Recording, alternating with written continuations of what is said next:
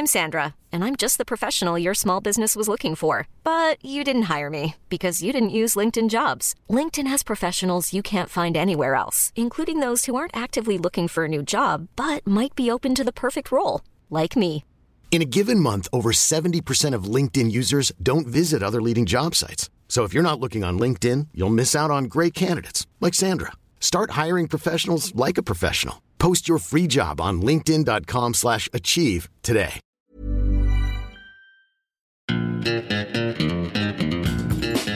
Hi there and welcome to Stock Club, a podcast brought to you by My Wall Street. I'm James, and joining me on today's episode are Mike and Emmett from the My Wall Street analyst team. Today, we're talking about the silver linings of Peloton's bloodbath earnings report, our thoughts on Lemonade buying Metromile, and Emmett gives the first look treatment to Teladoc ahead of next week's Academy course kicking off. So guys, let's address the big elephant in the room right at the start. I don't think it's any coincidence that Rory happened to be on holidays again this week after Peloton stock crashed more than 40% last week after a disappointing earnings call. To go into it a bit, the earnings call was a bit of a bloodbath for the company, with Peloton reporting a wider loss than expected, revenue growth only coming in about 6% year on year, and a full year outlook being pulled back. Mike, I'll come over to you first on this. Do you think Rory has just run for the hills and and avoided this podcast? Yeah, well, I think you missed the big opportunity there, James. It's the elephant that isn't in the room. but that aside, Rory avoiding responsibility aside, let's talk about Peloton, because we have talked about Peloton quite a lot, and it's been one of the massive successes of the pandemic. Just to bring that up again, surely this year, or this quarter at least, everyone was expecting a slowdown in growth for Peloton, considering such a blockbuster year it had last year. Yeah, I'm glad you framed the question this way, because I'm planning on going off on a tangent, but it seems related now. But yeah, you said it there. Looking at Peloton, it kind of made me think of the wider trend we've seen this year on the pandemic stocks, or the stay-at-home stocks that did so well last year. So I got a few examples. Peloton in 2020 was up 396%. It's down 66% year-to-date. Zoom was up 400% in 2020. It's down 30% year-to-date. Teladoc up 140% 2020 and down 32% year to date. And then Roku up 140% in 2020 and down 14% year to date. So look, there's going to be more stocks that did well in 2020 that also do well in 2021, but they don't really fit my narrative, so I'm not including them here. But I think we've seen there's a trend there. And I think the success we saw in 2020, and not just 2020, but the meme stock craze and AMC and GameStop and even crypto as well, it gave a lot of investors unrealistically high expectations for stock market returns. Yeah. There was a study that found US investors now expect annual long-term returns of 17.5% from stocks. Wow. There's maybe 5 hedge funds in the world who might be able to deliver that long-term. So yeah. I do think we have to chalk up some of Peloton's woes to a wider trend and the sad fact that a company can't grow fivefold every year. I think before the earnings report, it was down to about 40% year to date. So it wasn't too far away from where Zoom was, and probably a fair enough pullback considering the 2020 it had. But we have to address the earnings report as well, which was, as you said, a bit of a bloodbath. I think that's an appropriate enough analogy. So let's break down what happened. This is Q1 of 2022 now for Peloton. So that's kind of important for guidance and stuff and thinking. But so revenue only grew 6% year over year, and it's down sequentially for the second quarter in a row. It also cut full year revenue guidance by $1 billion at the low point, and it's forecast an EBITDA loss of $425 to $475 million for the year. Engagement for the platform is down, as you mentioned, and Rory pointed out this in the app as well. The costs have been skyrocketing, which would portray a company that wasn't really expecting this kind of dip. Operating expenses actually grew 140% year over year to $622 million. So all in all, not great. But it where's the silver lining here? Well, here we go. It isn't all doom and gloom. So you kind of notice a bit of a divergence between the hardware and software side of the business. So yeah. The software side actually did quite well. Connected fitness subscriptions grew 87%, and it added 161,000 new subs in this quarter. Digital subscriptions, so these are not connected to hardware, have also seen an increase, about 74% year over year. So it's not completely effed, but it's not great either, you know. Well, let's talk about that. So you mentioned the kind of the digital side of Peloton. I think that's something a lot of people forget. Obviously, they sell very, very expensive bikes and treadmills and rowing machines, but the thing that differentiates or did differentiate Peloton in the start from other companies like that was its digital offering, and it's the kind of connected side of the business. One of the company's key engagement metrics, connected fitness workouts, was down this quarter, so it dropped from an average of 20.7 workouts per month last year to 16.6 workouts per month.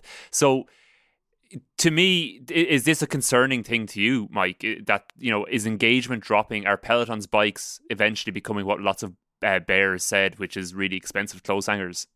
Yeah, I noticed a lot of them bears are back riding on Twitter. Back at their caves. After 18 months. But it's actually responsible journalism for you there, James. You said 20.7 workouts. I think the quarter before that was 26. So okay. an even bigger drop if you wanted to be sensationalist. But I think one factor that went unnoticed last year because of lockdown and, you know, everything Peloton was going up and to the right. This is a seasonal business, you know? Yeah. We talked about engagement and how its members are doing fewer workouts. Like, of course they are. It's the middle of summer.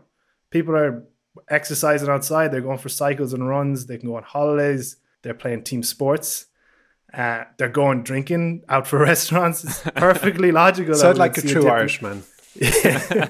It's perfectly logical we would have see a dip in engagement. You know? Yeah. 26 workouts a month on average is not going to be maintained year round. But its members on average are still working out more than every second day. There isn't a gym in the world whose average member is going every second day. So yeah, I think the engagement is more for headlines than anything else. Okay, interesting. And then, you know, you mentioned there the seasonality of the business in terms of its engagement. It's also a hardware business, so surely there's seasonality in terms of this quarter is the quarter where we're going to have things like Black Friday, we're going to have things like the Christmas and holiday period, and we're going to even kind of bleed into, you know, people in January, you know, saying this is the year I'm going to get fit. How does that square with the fact that Peloton are pulling back their revenue expectations for this quarter? Yeah, well, I think in the first line of the shareholders letter, so they did like a little excuse bingo. Yeah. Where they went for supply chain constraints, the reopening of the economy, and tough comps all in one line. Pretty much copy paste from every single company this quarter.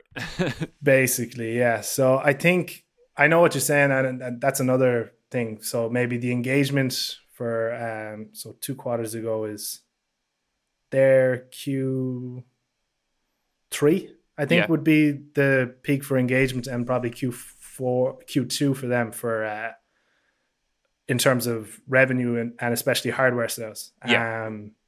But yeah, like I think like every other hardware company right now, they're just preparing for the worst in terms of what is about to happen on the supply chain. Yeah, absolutely. So Peloton actually might have a valid excuse in terms of supply chain issues. So let's talk about the company more generally then. So, you know, Peloton is still a company in our shortlist. You know, Rory, I'm sure, is screaming back down his headphones listening to this about how much, we are long-term investors. One bad quarter doesn't, spell end for the business. Do we think that Peloton might actually be sitting at a more of attractive valuation right now, considering the lofty heights it was at last year? Yeah, I don't think... Let's park valuation now and kind of dig into this quarter. And the real optimist around you there could kind of make the argument that this isn't too bad, you know? Yeah. I think Peloton deserves a bit of leeway with regard to the fact that it's kind of in this limbo between a hardware and a software company. There'll be a day soon when subscription sales take over hardware sales. The bikes and treadmills become a way of selling this high margin software. We've seen this model work in loads of other industries. I think of Square or Roku, where the hardware is just a way of signing up a customer who then pays their monthly subscription. It's obviously a bit more difficult when the hardware part is an exercise bike for $2,000 and you're selling to customers rather than businesses, but it's definitely where the company sees itself going. And in terms of that and this earnings report, the software side of the business actually did very well. Yeah. And I think the line in the sand here was reducing the price of the standard exercise bike. I think they cut it to $1,500, $1,495 or something. And they mentioned that they did this because they see more lifetime value in subscribers. And the main key to getting these subscribers is reducing those costs and making it more accessible. So I think there's absolutely no need to run for the hills just yet with Peloton. Okay, cool. And of course, I am just giving Rory an extra hard time. He did give his comments on Peloton in the My Wall Street app, and you can catch up with them now if you're interested in hearing his perspective on that. I'm sure he'll come back blazing now in next week's podcast. So I've really set myself up here. Let's move on then. And anytime we talk about potential acquisitions here on Stock Club, they seem to end up failing almost straight away. So PayPal and Pinterest recently, DraftKings and Entain. We talk about the potential of these, and then the next week, pretty much they say the deal is off the table. Well, one acquisition that definitely seems set to go through for now anyways is Lemonade's purchase of Metromile. Lemonade is a fintech company that currently sells renters, homeowners and pet insurance primarily in the US through its AI-powered app. Metromile, on the other hand, is a pay-per-mile auto insurer that's focused on offering cheaper premiums to motorists by tracking how much mileage they cover in their cars. Emmett, interestingly, both of these companies are actually part of your Horizon portfolio. Is this the first time one Horizon company has bought another? It is, yeah. Oh, definitely. I mean, I've pitched around, I suppose, 30-something stocks in the Horizon service, and I've bought around 24 of them, and definitely it's the first time one has bought the other. Yeah, and it's funny because they're two of the smaller companies in the portfolio too. So more broadly, look, I'm really interested here. What do you think of this deal? Both of these companies, on the surface seem fairly well aligned. There's the insurance angle there. Lemonade maybe a broader insurance scope, Metromile a very specific one. But do you think this is a good match? Do you think they fit in terms of what they're both trying to do more broadly? James, I have Encyclopedia Britannica open here. So I'm going to go back in time to get to the answer to the question you've just asked me. Just one second there, Mike, you were worried about going off on a tangent a few minutes ago. I was celebrating it. Like, people love tangents. This podcast is just one giant tangent. Anyway, Emmett should preface every answer with, I really appreciate the question, James, but I'm going to answer a different one. Yeah, that's right. I really should have gone into politics. Look, so what it says in Encyclopedia Britannica is this: the first American insurance company was organized by Benjamin Franklin in 1752 as the Philadelphia Contribution Ship. The first life insurance company in the American colonies was the Presbyterian Ministers Fund, organized in 1759. But you have to suspect, James, that the intellectually elite of ancient Greece and Turkey, while sitting in Ephesus, figured that it made sense to take a few drachmas off someone today in return for the outside chance of having to pay out in the future. It's such a simple concept. But either way, let's just say that there is a dotted line from the Lemonade family tree all the way back to Benjamin Franklin, and then all the way across the world to ancient Greece. So insurance is a really, really, really old business. And so we are now looking at one of the new disruptors to an industry you could argue that's as old as record keeping itself. Now, the stock market is a voting machine that appears to be faulty on any one day. And it's an always slightly broken thermometer. An example of the week, in my opinion, was Lemonade, who, as you said, use AI bots on their website and in-app to create what they describe as hassle-free insurance. Well, basically, again, as you said, Lemonade, you get homeowner, renter, pet insurance, and now car insurance in seconds. Your claims are paid more or less instantly, and you can cancel, in-app, and there's a flat fee. They've really gone for utter innovation in an industry that is very old.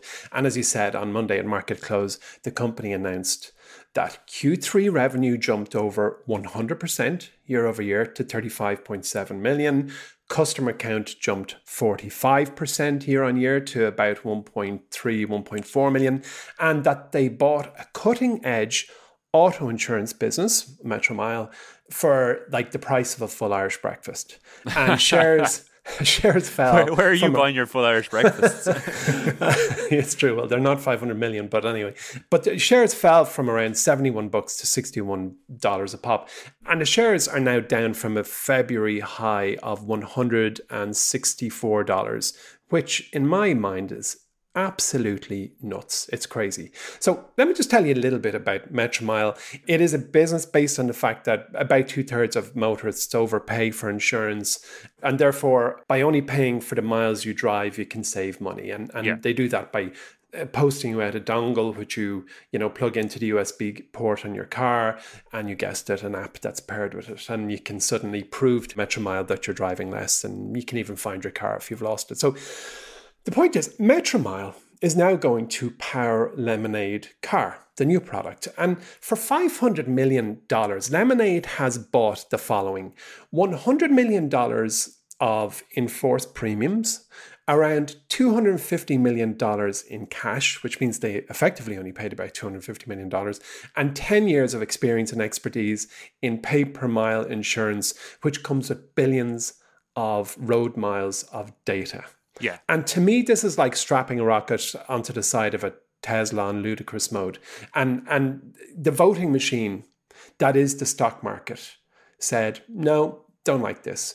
And that to me is why I think it's utterly nuts. Now, I do acknowledge there is, of course, a risk. And we all know that acquisition or growing through acquisition is notoriously gnarly. Actually, I've never used that word. I think it's what I mean is that, they fail way more often than they succeed. Acquisitions, they are tough, and there's a shopping list of reasons why acquisitions fail that usually center around things like integration of products and people and the company culture and the customer getting confused with what, in fact, who owns what and who am I a customer of. So there's an awful lot of reasons why an acquisition will fail. But if this works out, I think that Lemonade will be one of the great industry disruptors. I mean, it's still a toddler. This is a brand new, tiny baby of a company. And we're looking at something that's out to change something that I've decided must have started in Ephesus in Turkey, long before Benjamin Franklin came up with it. So the deal is set to close Q2 2022. And at that point, Metromile shareholders will receive 1 share of Lemonade for every 19 shares of Metromile, I think was the deal. Okay. Now, so from your perspective, it seems like a great deal for Lemonade, great acquisition for them. Hopefully it works out. What about your perspective as a Metromile shareholder? We've had this in the past where really exciting small companies like this have been bought out from underneath us. Are you disappointed as a Metromile shareholder about this news? I'm disappointed at when I bought Metromile. That's a fact. I mean, I pitched it and I bought it, near enough to its all-time highs. I don't have it open in front of me, but I think at an all-time high was around $19 and it's $3 and change now. So that was a bad timing, bad luck, but it is every bit as much the quality business today as it was when I bought. And I am disappointed at one level because I had conviction that Metromile would figure it and recover. I mean, they were fairly new to being a public company. They went to market, but through a SPAC, they were finding their feet. They had a really nice product that was licensed to operate. They have a really nice product that's licensed to operate in 49 of the 50 states. So the business was ready. Like the hardest work was done. And had that merger not happened, I believe Metromile would have recovered to the price that I paid back when and gone even further still, because it's kind of a no-brainer. Like most of us here in Ireland don't drive a whole lot anymore. And I presume over in America during the pandemic, most people were the same. But, there is something nice to saving money or just paying for what you drive. It's, pay for what you eat. And I think that's a nice model. It was a unique model. But look, now it's gone into Lemonade. And I do believe that Lemonade will be one of the great investments for the patient people of this generation. Okay, interesting. I seem to remember that when Metromile first went public, Chamath Palihapitiya compared Metromile to Warren Buffett's investment in Geico however many years ago. Mike, do you think that's a fair assessment now looking back at it? 100%. I think everything Chamath has said equates him exactly to Warren Buffett. But but no, I just wanted to add that there's an interesting aspect to this acquisition as well. So Emmett mentioned the 250, I think it's between 250 million and 300 million in cash that Metromile have as part of the deal. But it's actually an all stock deal. So it's 19 shares of Metromile to 1 share of Lemonade. So Lemonade is actually, through this acquisition, making a capital raise too. Okay. Yeah. So they're raising between 250 and 300 million in cash. through this acquisition, while also taking kind of a big risk out of just data accumulation phase of their driving product as well. So it's a really interesting acquisition. I think Lemonade got a steal, and as a Metromile investor, I'm annoyed, but as a Lemonade investor, I'm kind of delighted too. So it's an interesting kind of it's very bittersweet. The big question is now, what are you planning on doing with your Metromile shares? Are you going to hold on, or are you going to sell them before the deal goes through? James, that's really the preserve of Horizon, and I'm going to keep that information for our members. I've already broadcast my intentions for my shares in Metromile, and I also have some really exciting companies that I'll be adding to the service very shortly.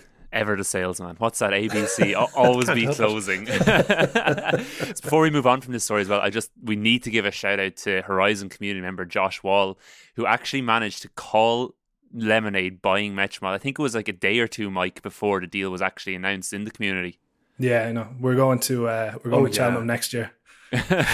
Oh yeah, that's true. That was amazing. And also another one of my Wall Street members, Ivan Perovic, I think he's in Croatia, tweeted Chamath way back when saying, do you like Lemonade?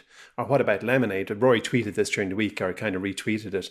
And Chamath responded, per unit economics, Metromile is, in my opinion, the best of the bunch. So one of our own members caught Chamath out. I hope Chamath's not listening. So let's move on then. And last week I announced that the very first course on the My Wall Street Academy platform, called The Fundamentals of Stock Picking, was being launched. The first of these 2 weeks courses is kicking off next week, where Emmett will mentor you on the investing strategy that he's fine-tuned over the past few decades to show you how to follow the most crucial parts of his stock picking strategy. At the end of those 2 weeks as well, there'll also be an opportunity for you to use everything you've learned to submit a stock pitch to Emmett and get feedback on it.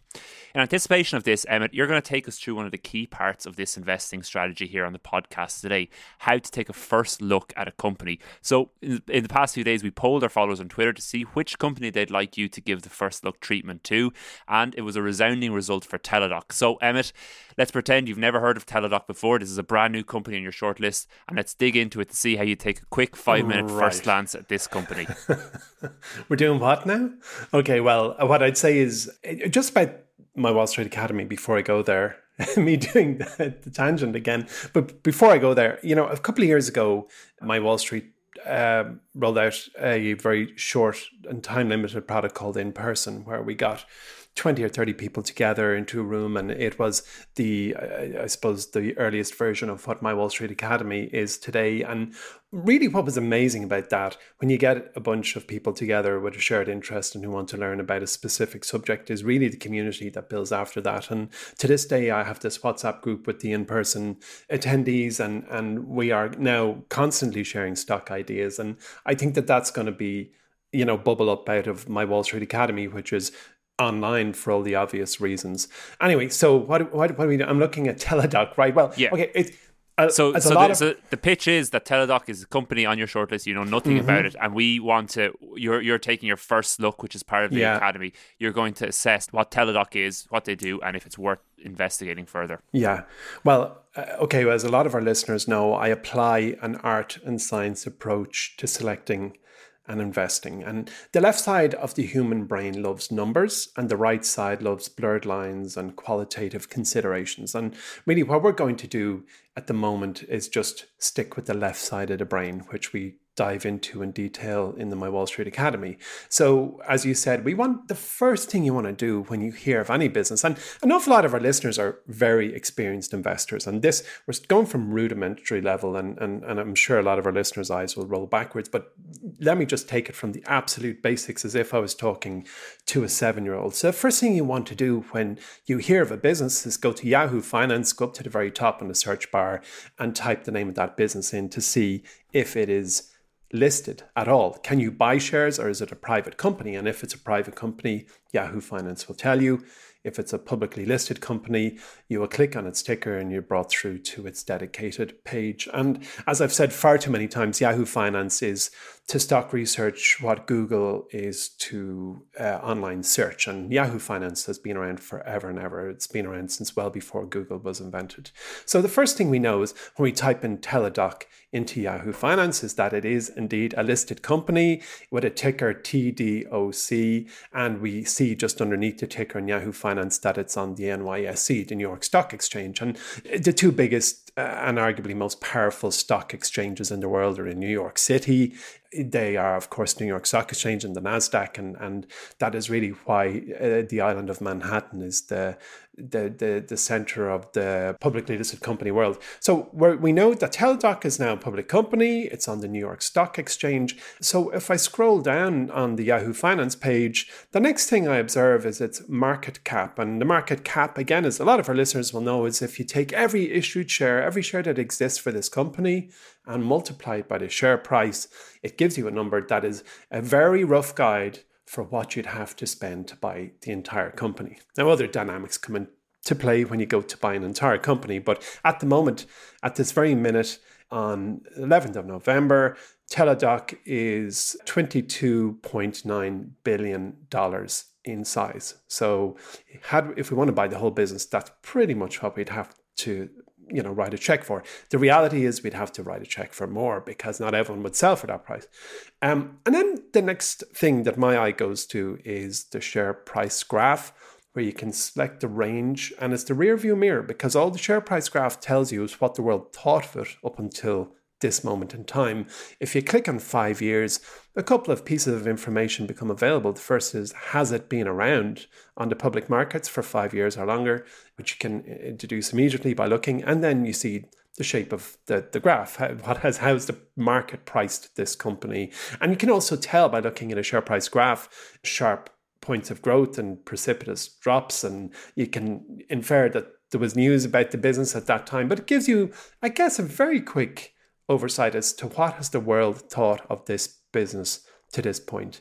And then finally, I guess for just a first look while we're on a podcast, if you click on the profile tab of Yahoo Finance, you can tell quickly where this business is located and what it does. And so Teladoc Health is on number 2 Manhattanville Road in New York in the United States, of course, and it gives a description of what the business does. And I think an awful lot of our listeners will know what Teladoc does. It's virtual healthcare services, primarily business to business. So if you're sitting in a giant company and you need to see a GP or a consultant or specialist, you can do so. You can make an appointment online and you can speak to them. In fact, I used a Teladoc-like service just the other day, and it's really so impressive. It takes the pain out of going to see a GP. So that's a very, very first look. And by no means does that make us, as most of our listeners know, that does not make for an analysis of the business. But very quickly, I can tell that this is a floated business on the New York Stock Exchange, valued at something like $23 billion, headquarters in New York, and it does telehealth. And honestly, in 30 seconds flat or less, you can get that first read of any business. Yeah, absolutely. And as you mentioned, that's just the very, very first, I suppose, step, even half step maybe in the process you typically go through in finding stocks. In the My Wall Street Academy course, The Fundamentals of Stock Picking, you'll go on then to show the 10-point checklist you go through, covering everything from earnings per share and PE ratio onto competitive advantage and company culture, and how not only the things you look out for, but how you look out for them as well as giving you students access to exclusive resources like the My Wall Street Investing Journal, the Academy community, as you mentioned, and loads of other things. So as I mentioned, the first course of My Wall Street Academy is going live next Wednesday. Listeners to the Stock Club can actually get an extra $50 off that first course in Academy if they use the coupon code StockClubPod. So that's all one word, StockClubPod, at the checkout page. But remember, attendance in each course is capped at just 50 people. So you'd want to be quick to get this deal, and you can find more info in the link in the notes for today's show. Thanks a million for that first look, Emmett. I'm sure you've never heard of the company Teladoc before. So folks, that's about it. We're running out of time, but before we end today's podcast, I want to do the elevator pitch. So we'll go with a classic one this time, just the company you guys are interested in at the moment. Mike, I'll let you go first, seeing as Emmett was talking so much. Yeah, just wake up, sorry. So anyone Any of my Wall Street subscribers kind of see me go down this rabbit hole recently of ad tech and trying to figure out who's going to capitalize from this iOS privacy update and IDFA, or at least who's going to capitalize that isn't called Google or Apple. So the one company I'm looking at is called Magnite. It's the largest independent omni-channel sell-side advertising platform. So to kind of dumb that down, it's to publishers what the Trade Desk is to advertisers, albeit at a much smaller scale. So if you were the BBC, you would go and you had ad space to sell, you would go to Magnite and they would pair you up with an advertiser trying to buy that ad space. It's kind of established itself through some acquisitions as one of the preeminent names in the connected TV advertising landscape. And this is kind of looked at as a key growth driver for the wider programmatic industry. It's got some big publishers like Disney, Hulu, AMC, and Warner Media as customers, and it's kind of banking on the future of streaming and that future being ad supported. So I think it could provide an interesting play on the ad sector. Yeah, definitely an interesting company. But the one problem I have with them is every time you mention them, I think you're talking about Maglite, the company that make those big heavy lights that security guards use. I just can't get that association out of my head, which probably says a lot more about me than the stock itself. I'll add it to the list of cons. Yeah, that's the bear argument. Emmett, what about you? What company are you looking at or interested in at the minute? Stock I had a close look at the night before last is very niche, or niche, as you'd say in the US, and it's Clearfield, ticker CLFD. And just to be clear, I think it's going to perform well. I actually think it could be a pretty nice investment at the moment, but I don't think I'm going to buy. So what they do is fiber to the home solutions, known as FTTH, fiber to the home, which is notoriously messy. I mean, we're all comfortable knowing our telecom providers can bring fiber to some junction box near enough to our house, but it's getting it right up inside our front door. So they get fiber broadband into your home, and it is not glamorous. It's not the glamorous end of broadband in its own right, which isn't all that glamorous, but it's absolutely critical. And the catalyst for Clearfield's growth is 5G, believe it or not, and it's a small business. It's only capitalized. Its market cap is only $870 million. It has 17% insider ownership, of which a large portion belongs to co-founder CEO Sherry Baranek. Its return on equity is nearly 22%. It has $23 million in cash and a tiny little splash of debt, about $2 million in debt. And every quarter, it's smashing. It's just smashing the consensus EPS. Such a point that, analysts keep raising, their anticipated EPS for the next earnings per share for next quarter. But now the kind of consensus EPS for Q3 is considerably below what the actual EPS was for Q2. So I'm of the mind that this kind of boring, sleepy, middle American maker of routers and gooters kind of is going to do very well. But is it going to be a 10-bagger? I don't think so. But I think it's a pretty good investment. I was just thinking fiber to your home sounds like a tagline for Kellogg's as well. Come on, that deserves a laugh. Fiber to your home. Oh, it's terrible. All brand, fiber to your home, brought to you by Clearfield. I am wasted on this podcast. So that's it for today's show, folks. Remember, if you have any questions you'd like us to answer or elevator pitches you'd like us to tackle, make sure to get in touch. You can find us on Twitter, that's at MyWallStreetHQ, TikTok, that's at MyWallStreet, or simply just email us at pod@mywallstreet.com. If you're enjoying the show, make sure to tell your friends about us, and don't forget to leave a review or a rating for us on whatever platform you listen to us on. From the three of us here today, thanks for listening, and we'll talk to you next week.